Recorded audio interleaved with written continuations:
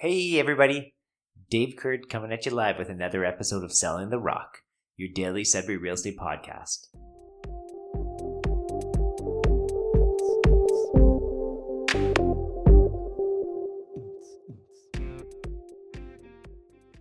Today we're coming at you with a weekly wrap-up, and we're talking about the week of April 11th to April 17th.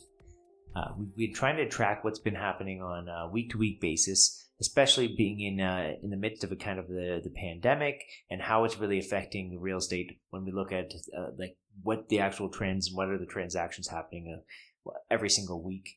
And we're trying to compare it to the last week and the weeks before, just to kind of see, are we shifting? Are we slowing down? Are we speeding up? What are the numbers that are actually coming in? So we're almost 1 month into the full shutdown now. Sudbury has just over 30 cases, which is amazing to see how we've been able to, keep that curve down for a population of about 160,000 people. 30 cases is pretty small compared to what we're seeing in Southern Ontario. We have 3 different drive-through testing centers that are open that people can go to get swabbed at right now. And I've got 2 school-age kids at home, and it doesn't look like we're going to be back to in-person school this year. A little bit of a shout out to all the teachers out there. Wow. It's pretty difficult to be dealing with kids on an everyday basis and trying to be a business owner, trying to be a dad, trying to be a teacher, and all that fun stuff all wrapped into one. So my wife's in healthcare, and she's been working extra shifts lately. And wow, it's not been easy on the home front to teach a junior kindergarten and a grade 1. We seem to be managing COVID pretty well in our little cocoon of Northern Ontario. We're separated from the rest of people. It doesn't look like there's as much kind of back and forth as it would be in the GTA or even in Southern Ontario. It's definitely not business as usual. I think some people have started to see the benefit of the government checks that have come in now. The $2,000 CERB bonus has been revised a few different times, but it's my understanding right now that if you haven't made more than $1,000 in the last 14 days, then you can make the application for it. And I heard that the stats that were coming in were, as of a country, we have 19 million people that are working age, and we have 6 million people as a country that have applied for the benefit. It does seem like the government is doing everything they possibly can to make sure that the stay-at-home order isn't as untough as individuals as we initially thought it might be.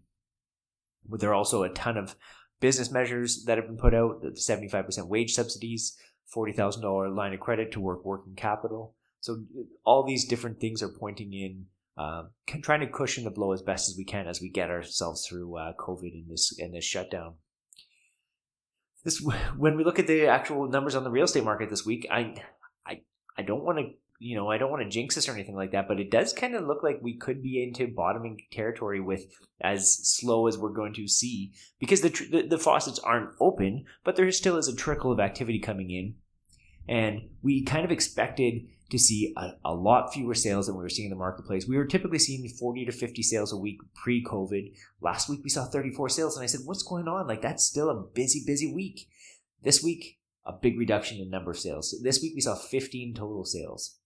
In addition to that, there's 3 conditional pending deals currently, and 15 new listings. So the new listings are actually equal to what the number they were last week, but last week there was 5 of the 15 were new construction, so really only 10 new listings hit the market, and this week we saw a total of 15. So the biggest thing that a few points that jumped out to me was the sales drop from 31 last week to 15. Clearly that's a big drop. It's about a 50% drop, but 31 was way too many sales. I expected that we should be in this kind of slowdown, 15-ish sales. When I heard the news of COVID, that's what I expected to happen with activity in a marketplace that was seeing 40 to 50 sales a week, and it just wasn't happening. This week, it kind of, the realization set in. I think that the marketplace and as many sales as happened this week is what I was expecting the marketplace to be happening. So that is as much as it was a 50% plus reduction over last week's. It is this is what I expected, is that we'd be in towards a very, very slow marketplace. We'd be at around 15 sales a week. Biggest surprise out of that is 66% of those deals, again, 10 of those 15 sales sold in multiple offers. And just to revisit that, when I look at multiple offers, I don't confirm that they were actually multiple offers on the property. If it's sold within a few $100s or over listing price, I'm calling that multiple offers, with the thought process that if someone's paying full price or over the listing price, more than likely they were in a competitive offer situation. Why does that happen? Well, we've kind of talked about this the last few weeks, that the buyers that are out there are super serious buyers. There's no tire kickers in the marketplace right now. And the buyers that are shopping are people that are actually really serious about buying.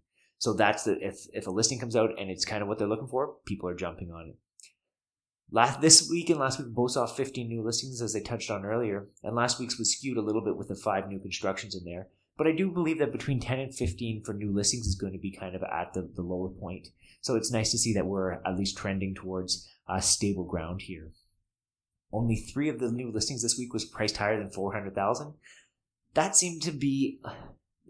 I kind of expected a lot of the step-up buyers not to be buying right now. I expected a lot of the transactions to happen between $200,000 and $350,000. They're either first-time home buyers that were already in the midst of searching.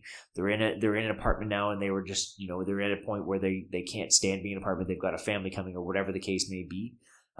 So that was kind of like, to see 3 new listings over $400,000. That's kind of what my expectation was going to be, but it's nice to see those numbers kind of at least matching what my expectation was and my initial guesses were going to be. I also think we're going to be in the future seeing less step-up buyers. There's not a lot of buyers that are selling their $250,000 house with the thought process, let's go find a bigger house now because I'm just we're bursting at the seams. Those buyers are the ones that are putting things on hold because that's not a transaction that I would see as a must happen in this current marketplace. I do, just as a whole thing, I do believe that we're probably close to the bottom. Could these numbers continue for a few weeks? Yeah, probably. But I do think that we're not going to see much fewer than 10 or 15 sales a week. There, like I said, there's still a trickle of activity, and it feels like the buyers that are shopping, there's nobody that's losing their job now today. A lot of these people that have lost their jobs, or a lot of people that have been cut back, they just stopped looking a few weeks ago. So I think that this is kind of where we're headed with the marketplace, and it's encouraging to see. I think that if this is truly the bottom, we're not going to be as hard pressed from the Sudbury real estate marketplace as we kind of first thought we could be. And again, a trickle of activity. The buyers that need to buy are buying. The sellers that need to sell are selling. 15 sales a week is slow, but not terrible, that's for sure.